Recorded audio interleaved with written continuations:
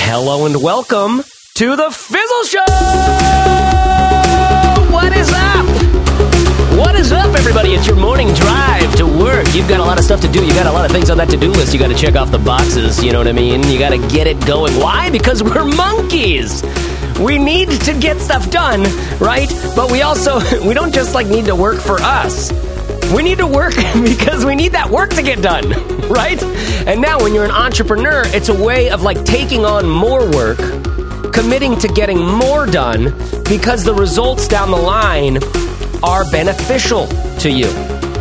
They make your life better in some small and meaningful way. That's really what a lot of what entrepreneurship feels like to me after I've been doing it now for a long time. It's like, okay, what do I want to be better when I grow up? What can I put into place now so that it is better when I grow up? Right? And so it's different. It's not like entrepreneurship. You know, Corbett, what is classic entrepreneurship? Classic entrepreneurship is taking $1 and making $2, isn't it? Yeah, I guess so. Or sleeping under your desk every night until something works out. That's like a hope and a dream. Oh no, everybody's going to find out I'm a fraud if I don't completely burn the candle at both ends and make this work out somehow miraculously. Right? Universe, help me out here. There's this thing in entrepreneurship where you're you're on Shark Tank and you're serious and you know about all of the things and you've got a suit. Do you remember, there was a UK version of Shark Tank. Does anybody remember what it was called? It was called the Lion's Den. Shark Tank. You son of a bitch. It was called Shark Tank.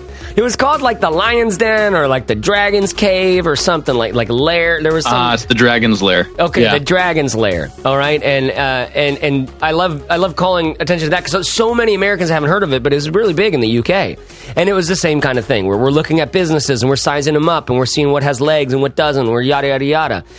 Well, what we talk about on this show is a little bit of a different kind of entrepreneurship.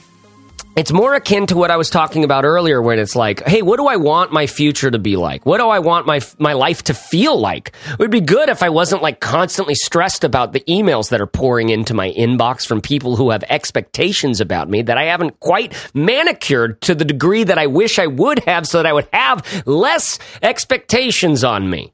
Right? That's welcome to my head right there. It's just I'm sick of letting people down. I'm just dang it, I just don't want to let anybody else down. I let down my dad, and I don't want to have all those expectations on me. Right? And so for me, a lot of business looks like, how do I become more independent? How do I get to do more of what I want to do? Which is to say, how do I create my own audience?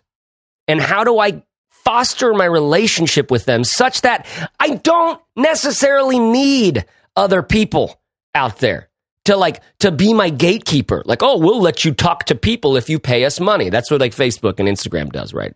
They go, you can get out in front of people if you pay money. And I'm how about this? Let me get out in front of people and not pay money. How about that? Let's do that. That sounds even better, right? But it's hard to do that. You have to create interactions with a real person on the other side of the internet such that they come to know, and trust you enough to take a chance at that one interaction that then accrues greater density. Right? It literally gets heavier. Imagine a snowball.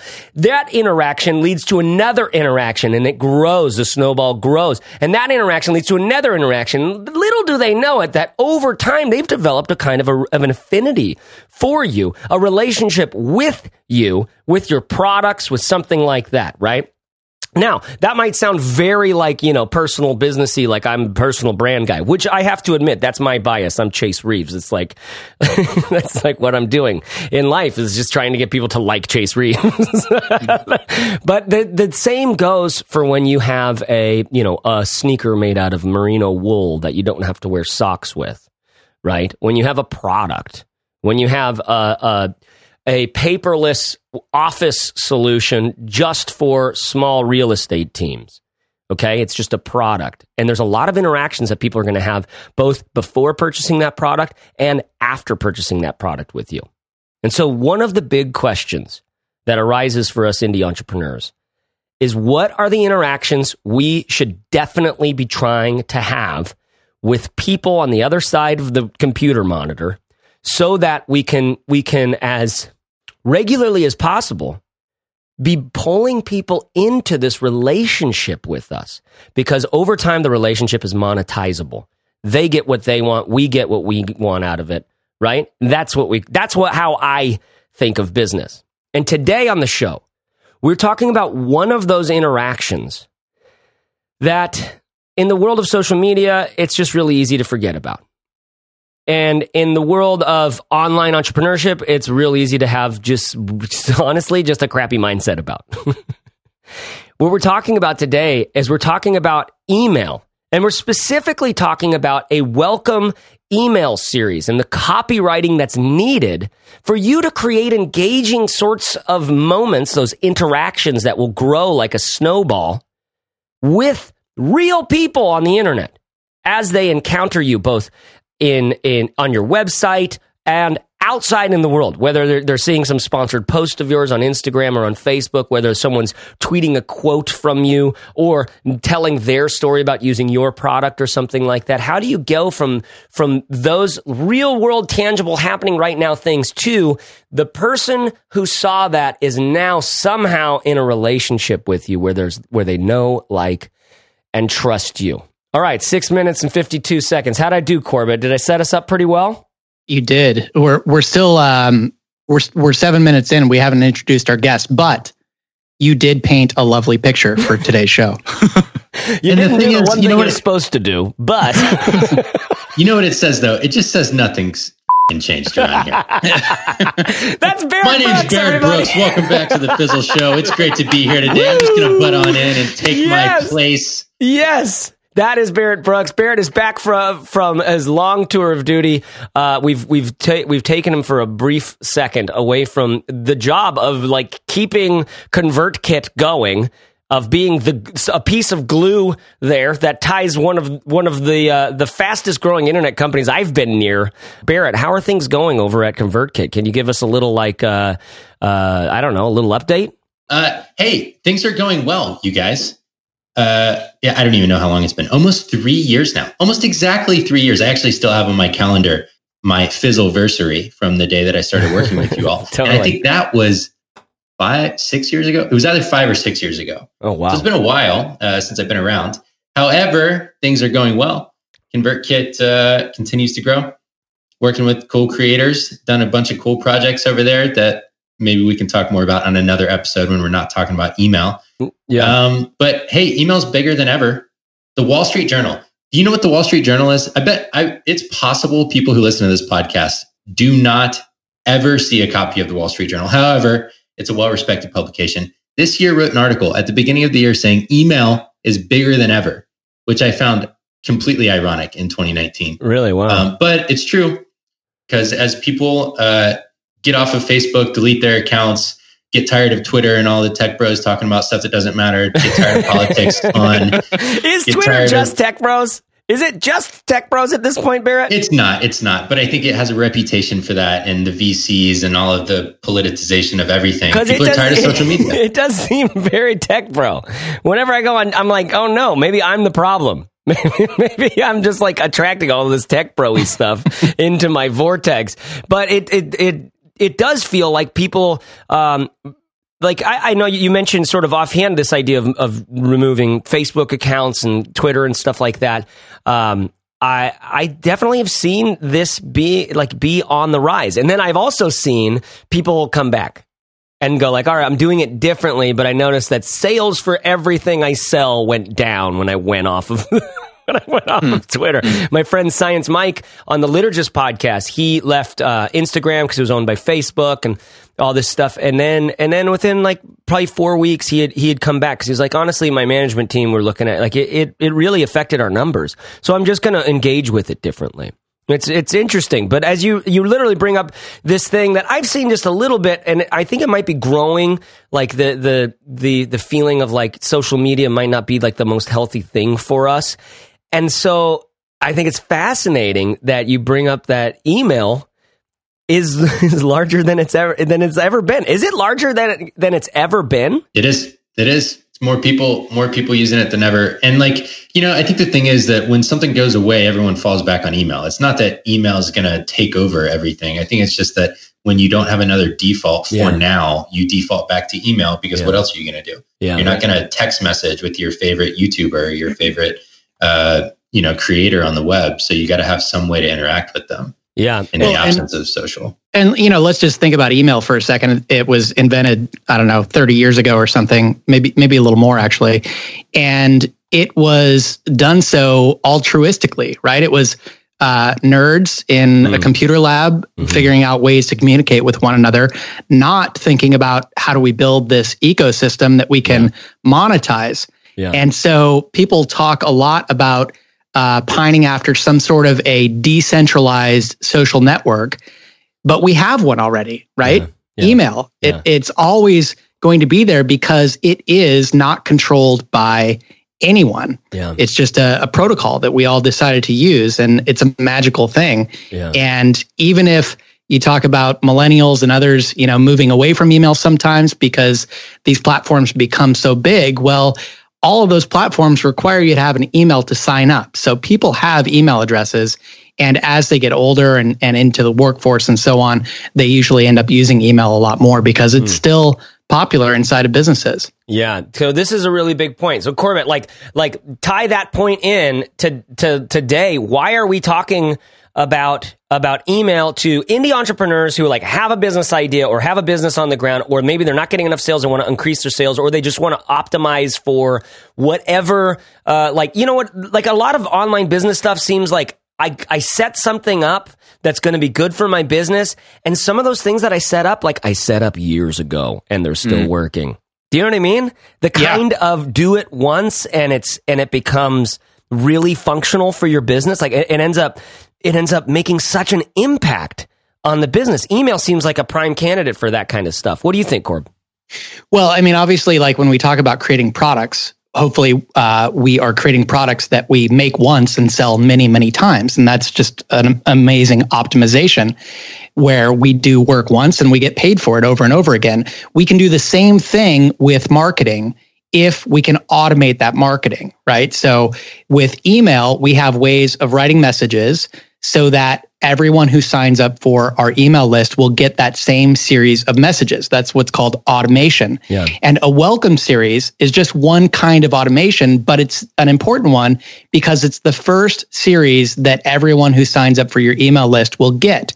So it really establishes that relationship. And we wanted to have Barrett on today, being an expert from one of the fastest growing email services out there, to talk about what trends and patterns and things that we've seen in the kinds of email welcome series that are working today. If anything is different from what it used to be, and just kind of what the fundamentals are, because we did a workshop on this, and maybe Aiden can speak to this, but we did a workshop on this last week inside of Fizzle. And I think there were some things that we left maybe uncovered that we still want to hash out today. I like this. Now, so you guys, and did you turned that into a course? You turned the Craft Your Ultimate Welcome email series into a course. That's interesting. I love this. So what do we get, Corbett, after we or Barrett? Can someone define for me what a welcome series is, Barrett? Maybe I'll pitch this to you. Yeah. So I think we got to take a step back before we even get to that and think about how someone ends up there. And typically on the web, it's going to be search for most people. It's going to be the number one way someone ends up on your site and on your email list. And, you talk about conversion rates and all of the nerdy stuff some people can get into when it comes to marketing on the web. And the idea is that someone searches for something. They have a felt pain or hemorrhoids, as Chase used to say, and they need to figure out how to solve for it. That was a throwback for all you people. Well, and the reason why we always talked about that is because in the classic copywriting manuals, they always use medical conditions, because medical conditions are this great example of an urgent and important sort of need in the person's life, right? It's like, hey, my anus is on fire.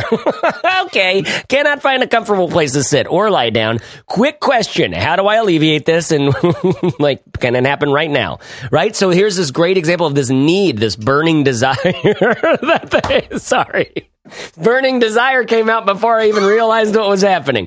This burning desire to know, to fix something, to solve some problem. So this is tying in exactly with what you're saying, Barrett. It's like the first thing comes first. It's not only their need, it's almost like it's more than their need. It's their awareness of their need in some ways. And then they take that somewhere. Now, I do a lot of like browsing and social. Like I know a lot of people on YouTube are constantly commenting on some of my bag videos that are like, dude, I saw this bag in my Insta feed for like 7 months. And then I finally like started searching about it and found you. So that's a situation in which they didn't go searching for it at all. That's just like advertising is working and they're seeing it come up in their stream. And then eventually they do a search and maybe even for that particular bag because they I don't know, because they had some experience with that one particular product. So depending on what businesses are out there, there can be a wide range of where these potential customers are when what got them to find your site. Do you think, Barrett? Yeah, absolutely. And fun fact, YouTube is the number 2 biggest search engine on the planet, right behind regular Google. So yeah, and owned by Google, obviously. But so my point being, they find you because they have something they want or need. Mm-hmm. And when they find you, they don't care about you. They still only care about them. And that will largely be true over a long period of time, unless you can do something to change that and make it more personal and build that personal connection that you came into this with, Chase. I thought you gave a good intro, looking back on it. You gave us 7 minutes, but it introduced the topic well, because at the end of the day, email, social, YouTube, whatever you're working on, the point is to get someone to like you beyond just the piece of content that you created that they found you on. So they find a piece of content, maybe they read a couple of your things, watch a couple of your things, listen to a couple of your things, and then they decide, I think I want to keep hearing from this person. And sometimes you've incentivized them to keep listening to you because you're going to give them something, a download, an ebook, a audio file, or whatever. And that's they're going to give you their email address in exchange for that. So let's just assume that's kind of the default path we're working from for how someone ends up getting emails from you. The thing about giving someone something in exchange for their email address is they're going to give you their email and then their default response is going to be, now I got to get out of here because I don't want too many emails in my inbox. Yeah. So the job of a welcome series is not to tell your whole life story. It's not to say every word that you wish you could say to someone. It's how do you get a person to go from caring about the one thing you promised them, the one pain they had when they came in, to caring about you on an ongoing basis and your perspective on the thing that they came to you for. That is the overarching objective. Can you say that again? Can you say that one more time? This is the objective of a welcome series. You're trying to take someone from caring about their one problem that they came to you to solve, or their one opportunity that they came to you to take advantage of, into caring about your perspective on an ongoing basis on that thing, on that topic, on that area of interest, whatever it might be. So it goes from their problem to them caring about your voice about that problem. Okay, so that immediately makes me think. I love the way you just make a distinction between from their one problem to you said perspective on that issue or topic or problem. And what that immediately makes me think of is I have been doing this for longer than you. I can shave off, the time it takes for you to get the results you want about this thing. It's almost like I become a teacher, I become a mentor, I become someone you have to trust in order to listen to. I guess that's how listening actually works, is you want to only listen to people that you actually trust, that you're going to get something out of it. And as I don't know, I could go a lot of different ways with that, because basically the same thing happens with spiritual teachers. They're working on the same exact concept of, can I get you to trust me and think that I have something you need?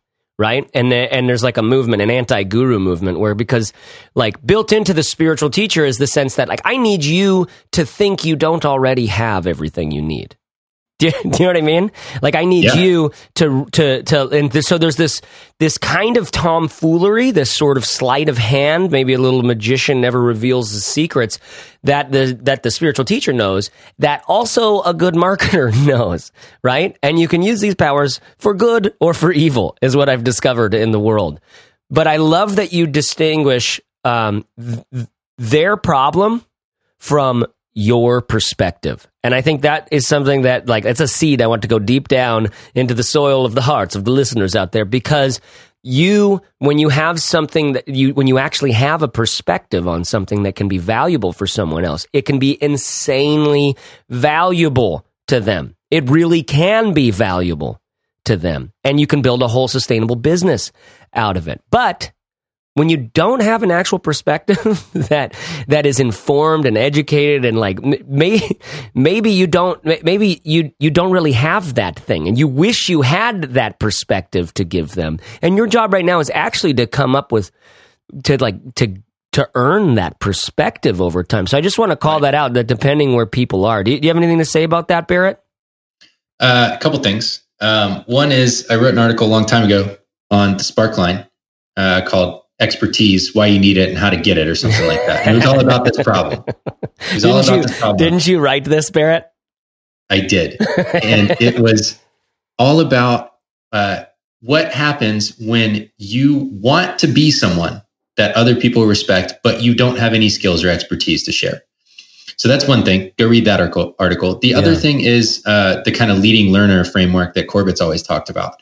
Being the person who's just a step ahead of everyone else. You don't have to be an expert necessarily. You just have to be a step far enough in advance of the people listening to you that you can share a little bit. Yeah. And so you can start from where you are for sure. Yeah. And there's different paths at this stuff. But that's one place to start, I think. Okay, this is awesome. All right, so if you're just tuning in, and if we're on NPR somewhere, I love this idea of they are finding you because there's something they want or need. There's specifically, we can get more specific with the language. I think there's a problem they're looking for a solution to.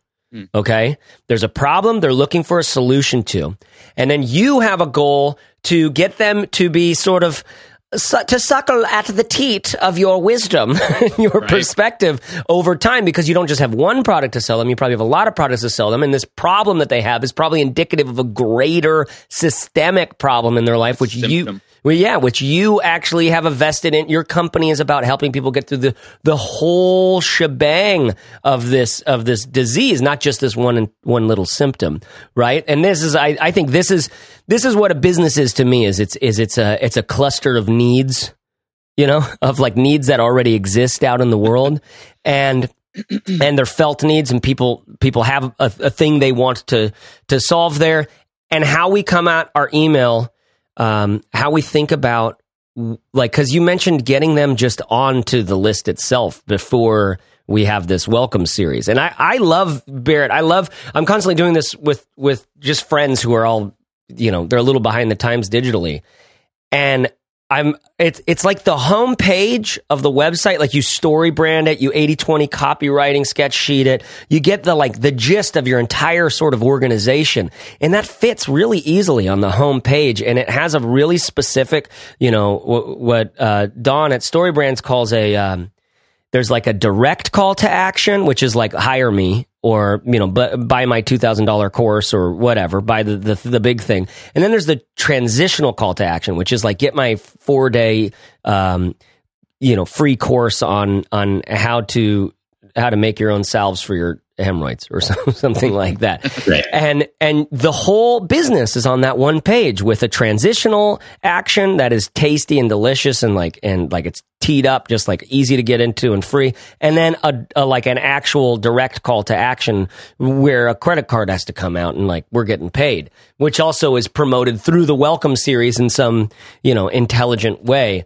But I guess the only thing I'm getting at from that is the way that a cluster of needs, or a specific need or a problem that someone needs solving, can, when you're smart about it as a creator, you can kind of build this whole little ecosystem around that need where people are like, the need is like a portal. I mean, this might be getting way too out of hand, but the need is like a portal, and people are through that need constantly being transported like to your website miraculously somehow.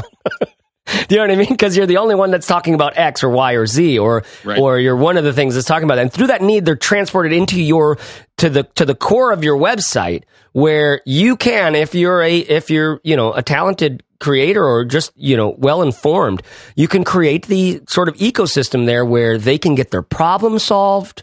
They can start interacting with a personality that they build a relationship with, and through that relationship comes trust enough to buy either, purchase time with you as a consultant or, whatever it is that you're selling to them. And it all comes through that need. And this welcome series, I love couching this welcome series just in that greater scene, Barrett. I love the way that you did that. You took us back to they're probably searching. They're probably searching to solve a problem. And when they find you, they still don't care about you. They want to solve their problem. And then your job is to say, I'm the one that's going to connect you to the solution of the problem. And they're like, yes, I'm listening. And until you've gotten them to take some action that now you have the chance of being in relationship with them over time, saying hey, did you get the butt thing solved? Because there's this other thing that typically comes from, which is too much stress or some more holistic sort of thing. Barrett, am I hearing you right? Yeah, and to take it out of the medical, just so that we can have another reference point, it's like Luke Skywalker crash landing on Dagobah, and there's Yoda, and he doesn't care about Yoda to begin with, because Yoda's weird. Dude, he really doesn't. He really doesn't. When you watch that movie again, it's surprising, isn't it? Yeah, and Yoda takes him down a series of steps to becoming a Jedi. He doesn't say, hi, Luke Skywalker, you're going to be a Jedi. Let's begin. Yeah. Because that's weird. It would be like you saying, hi, Chase, welcome to my website. Buy my $2,000 thing. That's not how the world works. Yeah. So email's job is to build that relationship over time and carve a path from they have a need that they know they have today. And underneath that is actually something else, like you were just talking about, the stress or the desire for meaning or the ultimate path to becoming a Jedi or whatever it is. And you're going to lead them there. And there's a whole bunch of stuff that has to happen along the way before someone's actually going to open up their wallet and give you money, which is, newsflash, that is the point of a business. Someone has to give you money at some point. Yeah, I know. I love this. This is great because now my head's reeling on the Star Wars thing, because I think if I remember correctly, one of the first things Yoda does is he feeds him. I might be wrong on that, but I mean, it's like hungry you are, and he feeds him this gross gruel or whatever. And you talk about this little need, this hunger pang, this little thing. But Yoda knows that there's this massive, huge story that Luke has been sucked up into, and he can't get away from no matter how he can't get away from it no matter how hard he tries. Yeah. Right? He can't. It's coming from him. He has to literally take on the Empire, right? And he won't do it single-handedly, but there'll be some points in which nobody else is going to stand in for him. And so he needs all these tools and all this much more than just this food, right? Yeah. And it's what I'm hearing, and the interesting kind of path that I like to look at it, and Barrett, you were pretty articulate with the felt need thing. I like to view that as the symptom. People usually are much more aware of their symptoms and the way that those hurt than the core issue. And so for me, this Luke Skywalker thing, this whole email welcome series idea is really, really predicated on the idea that they're coming to you with a pang of a symptom that you kind of have to treat, even though that's not the actual solution. And you treat the symptom to earn the trust. And then the next email is kind of so I treated the symptom. You probably feel a little bit better. Your butt's probably doing all right now. Yeah. But the next step is here's my perspective on what really the problem is. And here's a little bit more evidence about that. Here's some relatability. Identify with these kinds of inner dialogues.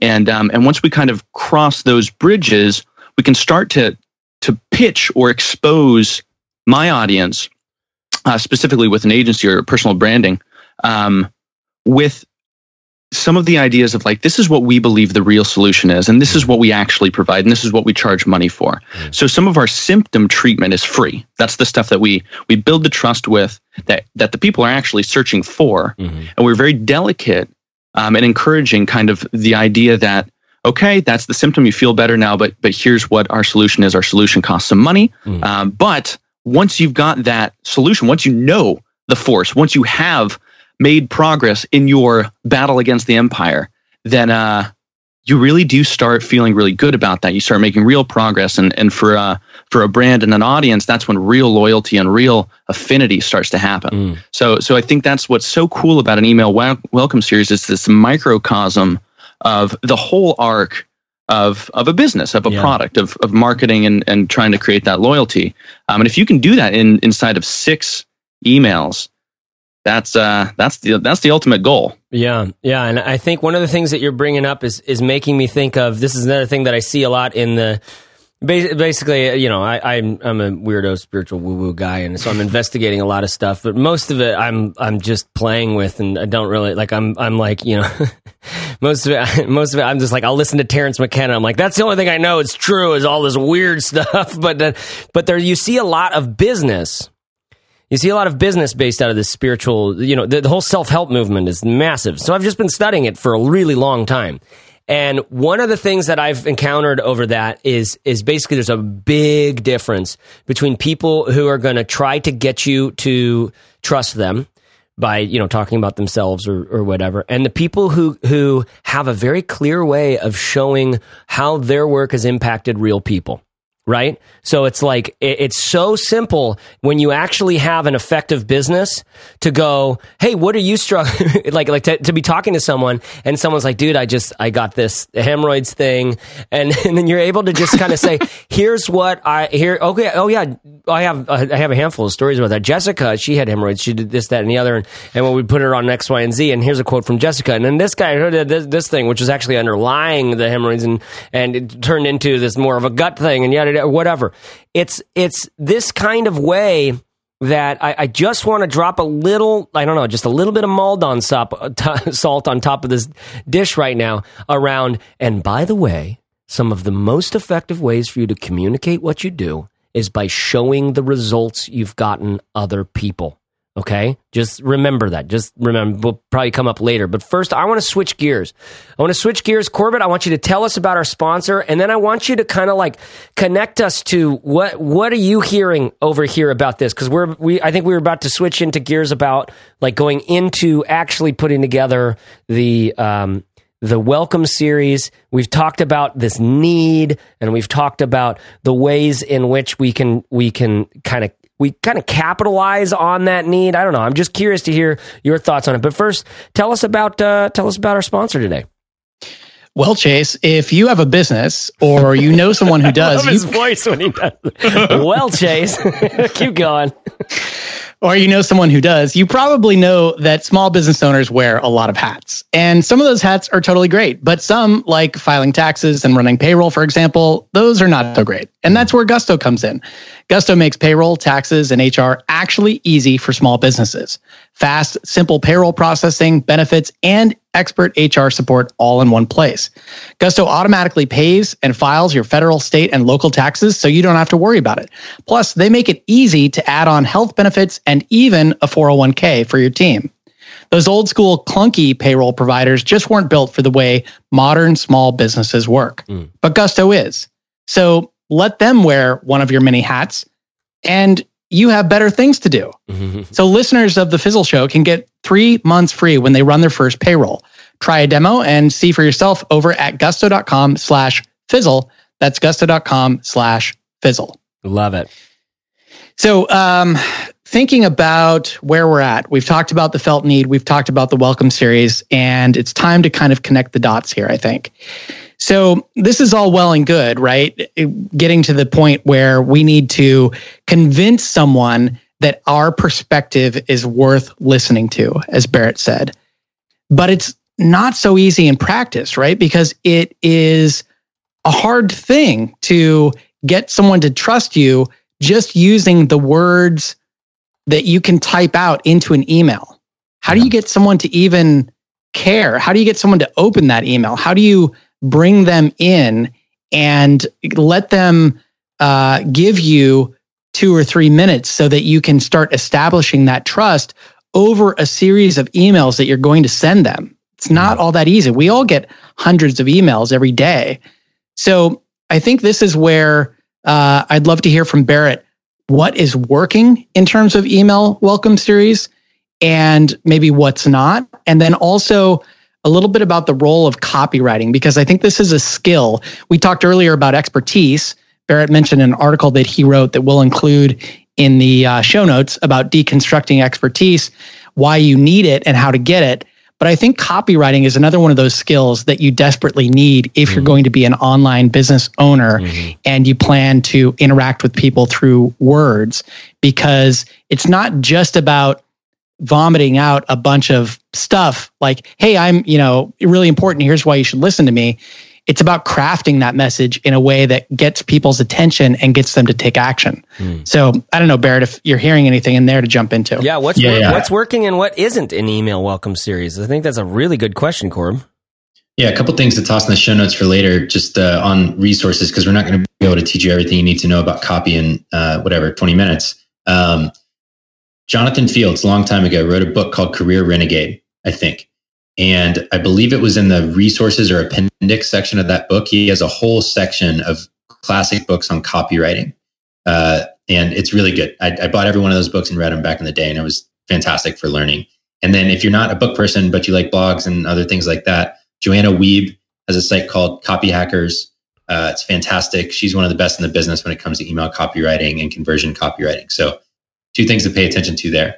All right, let's talk about email copywriting. Number 1, what works is not that different from what's always worked when it comes to email.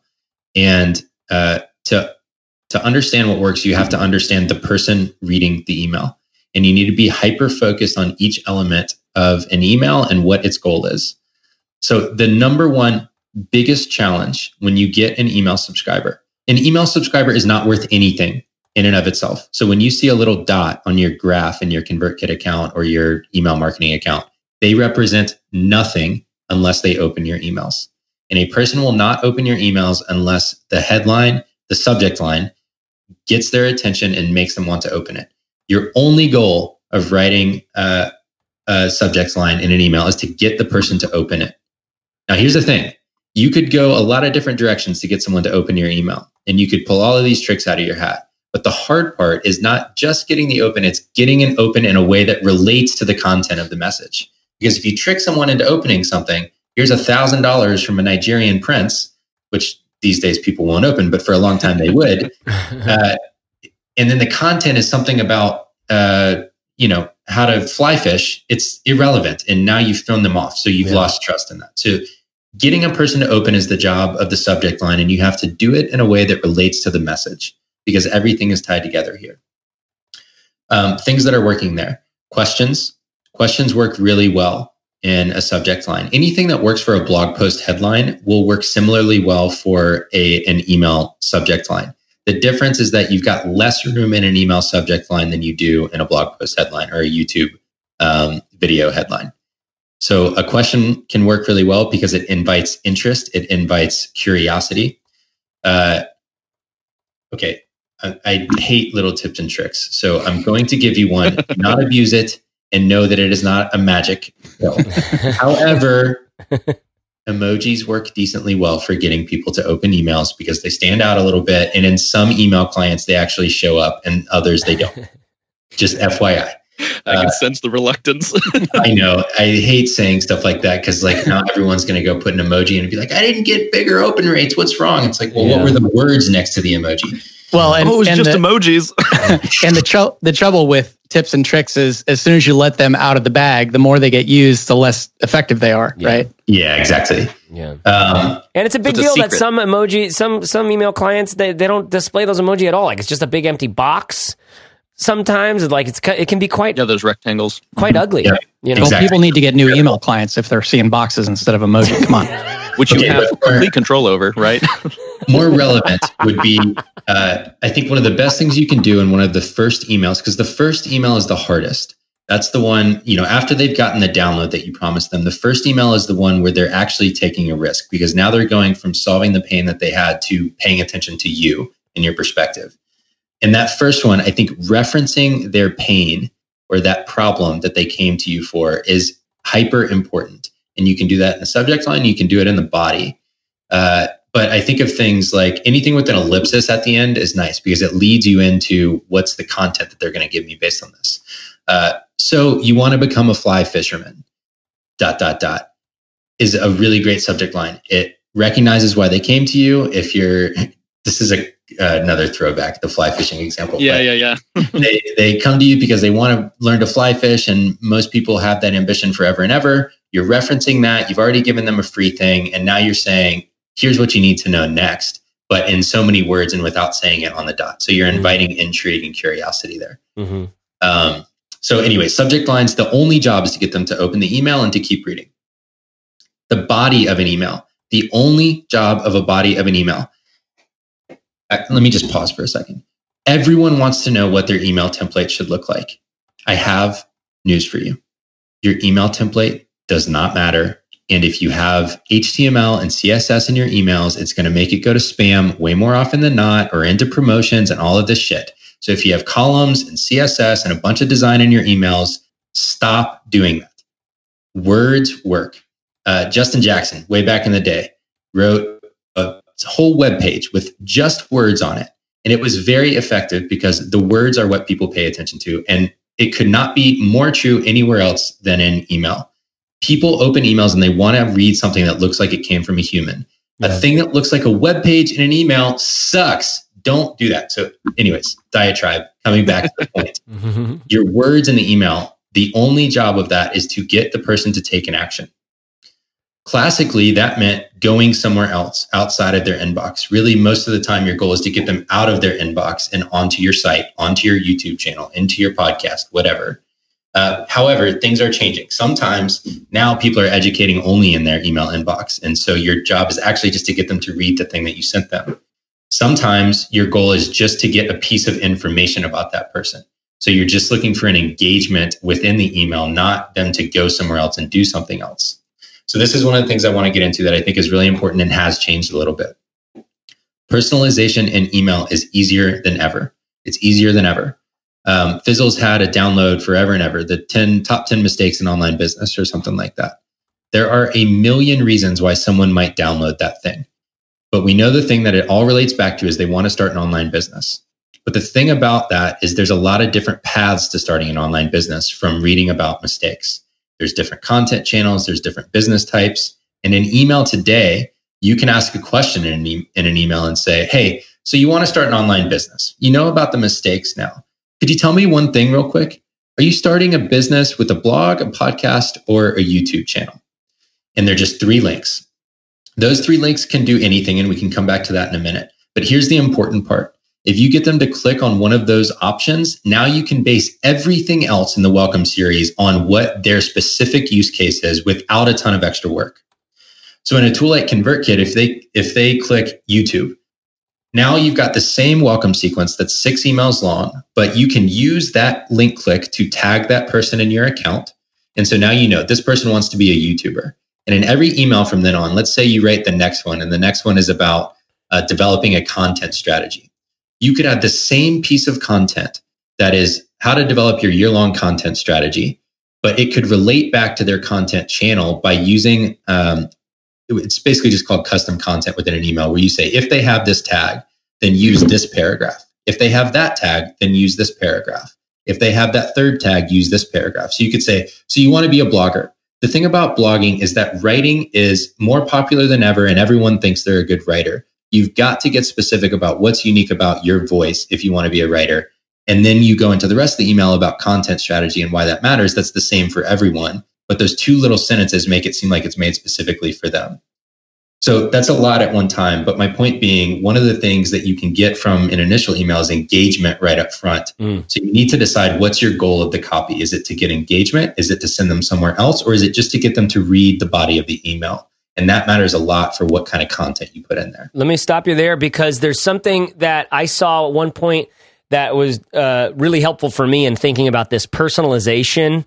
You said personalization in email is easier than ever. And with ConvertKit, by the way, Corbett, if people want to try out ConvertKit, do we have like a link from Fizzle to them? Do they get any discount or something? You can go to convertkit.com/Fizzle and get a free trial of ConvertKit. Okay, cool. All right. So convertkit.com/Fizzle if you want to try this out, because this is basically the best way I've seen this and put it together so far. I haven't played with every email thing, and this is something that ConvertKit did basically from the start. I remember looking at some videos that Pat Flynn made a long time ago. I don't even know if he was promoting them. I just found them. And it was giving me some like screen flow, some actual recorded screen stuff of his ConvertKit account at the time. And I would freeze frame and I would like zoom in and see exactly what he was tagging with what. And one of the little tricks I found was think about creating interest lists with your tags. So interest dash podcasting. interest dash, salves. I don't know. I didn't want to say a bad word again, body part word again, but like interest slash, like whatever it is. Like what's an I cannot think of an example right now. I'm going to go with myself. Like for me, my business, there's a big difference between people who are looking for daily carry bags and people who are looking for travel bags. All right. And then people who are looking for career / work office bags. Like these are three really big funnels that I have going on my site. I don't think of them in terms of funnels. It's just one page basically. But if I sent someone an email and I linked to travel bags and to, nice office / work bags and to the daily carry bags, right? What I could do in ConvertKit and others is I could just, each one of those links I can associate with, I can say, hey, if they click this link, I want you to tag their account with interest travel or interest travel bags.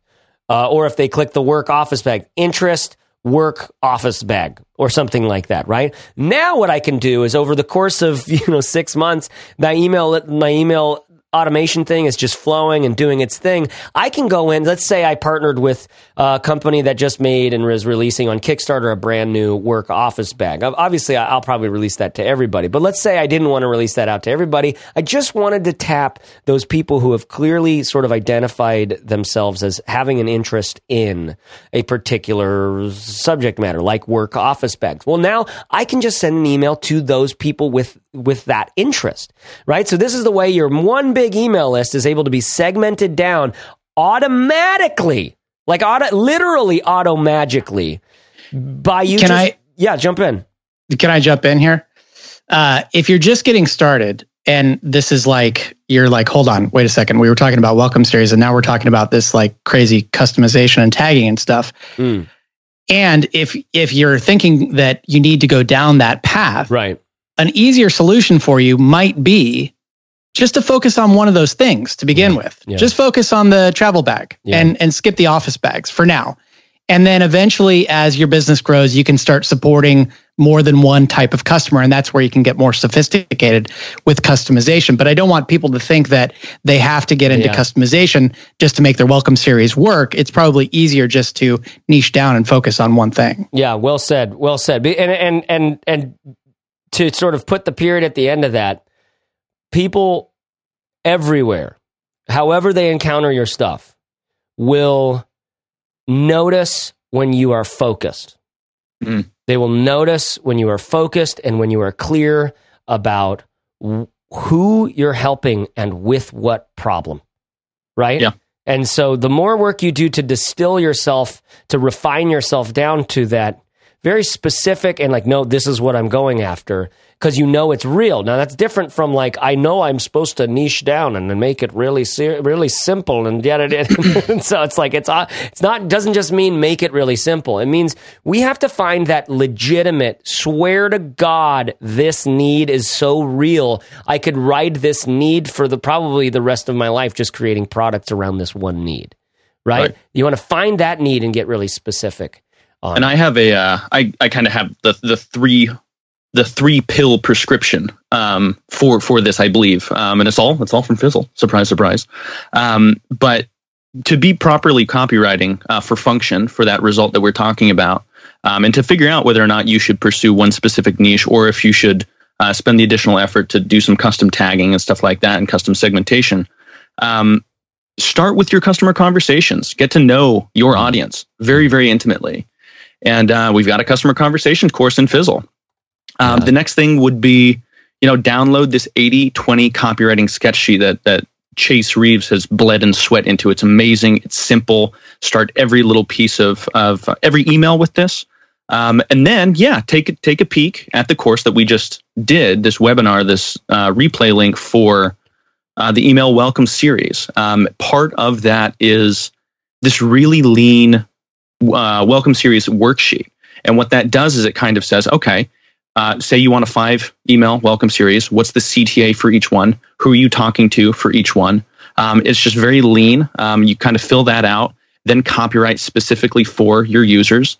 And you've got something that you set up tomorrow, right?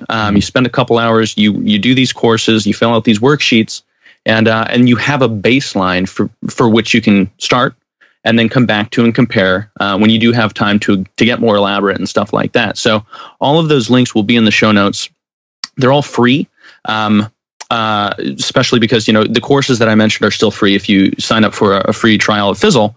And these worksheets are just downloadable. So you'll get exposed to our welcome series if you download those, and you can tell us how you feel about that. Yeah. This is good. And so Aiden mentioned the 80/20 copywriting sketch sheet. Listen, it's a very simple, very, very simple printable worksheet that you can use for every blog post, every email, every Instagram post, every single thing that you do. Okay. Now, why does it work? It works just because it gets you thinking about them and not you. It basically is like a crowbar that helps you extricate yourself from the position of the expert's dilemma, right? It helps you get out of your own, never mind, insert body part here, and into like actually what are these people, this actual person on the other side? What is that Luke Skywalker? What is the mission of their life? And being in that perspective, which is what we've tried to steep you in throughout this entire show, because as entrepreneurs, all four of us, I know we're all just like white dudes, hey, we're all just white dudes. And next time we'll do a little bit better with getting some diversity or whatever.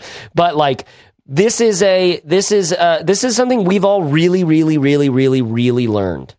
And we've talked about it a lot in just this episode. We talk about it basically in every episode of the Fizzle Show. And it like the thing that Barrett started this whole thing with, the things that will make your email welcome series great are the same things that have made any form of communication great, right? It's not that different from the things that have that like we've all the classic things we know about communication.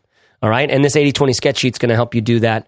Barrett, any closing thoughts you want to tell to someone who's like thinking about their welcome series, and we've given them like just a nice little splash in. Looks like we've got this course that we Fizzlers can, people, even if they're not in Fizzle, they can go take this course for free. And there's a bunch of action items in there. Fizzle.co/try5 gets you 5 weeks of Fizzle for free. So Fizzle.co/try5, the link to the course will be at the show notes for this episode. But any closing words, Barrett? Yeah, I'll try and kind of sum up. If you're just getting started today with email, or you're kind of revamping your email from scratch, I'll try and kind of build a basic summary here of what I think you might do. And over time, I do just want to emphasize that like personalization might feel overwhelming today, but the point of having a basic welcome series, is so that you can build on it over time. Iterating as an entrepreneur is one of the most important skills you can get good at. And starting with basic and moving towards something that really caters to the needs and interests of each individual is going to just make it convert that much better, and make it that much more interesting to each person on your list. Here's what I do if you're starting today. There's 2 situations. One, you don't have a bunch of content, but you're about to start promoting your email list, and you're going to be producing content, so you need something to get people into. 2 is you have a bunch of content, you've got some pillar posts. Situation 1, you don't have a bunch of content. To Aiden's point, I would think about the 5 steps or the 6 steps between the problem that they found you to solve and the ultimate solution that you're going to be giving them. What are the 5 core steps that they take? Like, one of the best things we did at Fizzle was to organize this massive library of courses and education into a path people could follow. People like steps. They like order. They like something to do first and second, third, and fourth. So if you think about what are the steps that they can take, and each email is a step, that is a huge win. Now, if you have content, what would be even better is kind of the point of content and designing content for search is that you take a bunch of shots in the dark. You throw a bunch of darts at the board, and eventually one of them gets picked up because you've really hit on a need, and that becomes one of your pillar posts. Well, ideally over time, what you'll have is a pillar post for each of those steps, going from the felt pain that they have to the solution that you're going to provide them. And now what you can do is you can take those 5 or 6 emails that you've got, and you can think of them as the connective tissue or the storyline connecting each of those pillar posts. And the only job of each email is to get a person to understand why that post will matter to them, or why that YouTube video will matter to them, and why they should go read it or watch it right now, or at a minimum bookmark it. And so then you get into each email's headline is the most compelling thing you can get to entice them to open that email about that topic of the post. the body of the email is a pitch or a story about why that post matters in their context, not your context, their context. And then the post is a pillar post that gives them the end-to-end how-to on this topic. And if that's your email welcome series, it's 6 emails. The first one gives them an overview of what's coming. The next 5 solve one of the steps on the way to the solution they want. And each one points to a pillar post. You're going to be in amazing shape. And in a matter of 30 days, you could probably have a better welcome email series and content to back it up than most people will ever have in their business. Now, what about this? If I have a bunch of content and some pillar posts already, does that mean basically looking at what are those pillar posts and trying to organize them like, you know, in a sequence that makes the most sense and doing effectively the same thing, figuring out the subject line, figuring out the body, which tells them why this post is going to matter in their context, not in my context. Is it the same thing when you already have pillar content? Yeah, so I think of it like a greatest hits album from your favorite artist that's been around a long time. When you've got a bunch of content out there, there are a bunch of greatest hits. Some of them are the ones at the top of search rankings. Some of them are just stuff that's been buried that nobody reads anymore because they can't find it in search. Like there's, Fizzle's always had this post on getting motivated. And it's great because it gets a bunch of traffic, but a lot of people are irrelevant to the Fizzle business. Yeah. So you got to determine between those things, which ones are actually valuable. But think about it as your greatest hits. So you go back through, you do a content audit, and you say, okay, I think these 6 posts most capture the key kind of milestones someone has to hit along the way to this thing that I'm trying to teach them. And you pull those out, and now you say, okay, how do they relate to one another? And how do I tell a story about them in the person's context that's going to make them want to read it right now? Yeah. So I would just go download, go in your WordPress dashboard, your Squarespace dashboard, and look at what are all my pieces of content. Maybe do a quick troll through Google Analytics or whatever and see what generates the most traffic on your site. And then just pull out the ones that, 2 lists. 1, what are the posts that you most love that you wish everyone would read that you've already written or YouTube videos you've already made? And then 2, what are the ones that are ranking best in Google? If there's overlap, great. But sometimes you'll just wrap in some of each of them. Because the worst thing you can do as a content creator is have a bunch of stuff out there that's amazing that everyone should read and no one ever finds it. Yeah. And this is a really great way to resurface it and make it be valuable to you and your business again, as well as the person reading. Oh man, love it. Corbett, any final words here? I think I just want to reiterate to keep things simple here. And I think empathy is one of the best things that you can have. Just make sure that you're thinking about who am I writing to? What do they need? And if you want to make this super personal, start out by just composing an email in your email tool as if you're writing to someone that you know who has this problem or need or whatever. And just think about like how would you address one single person, and that'll get you closer to doing what you need to do. That's amazing. Aiden, last words?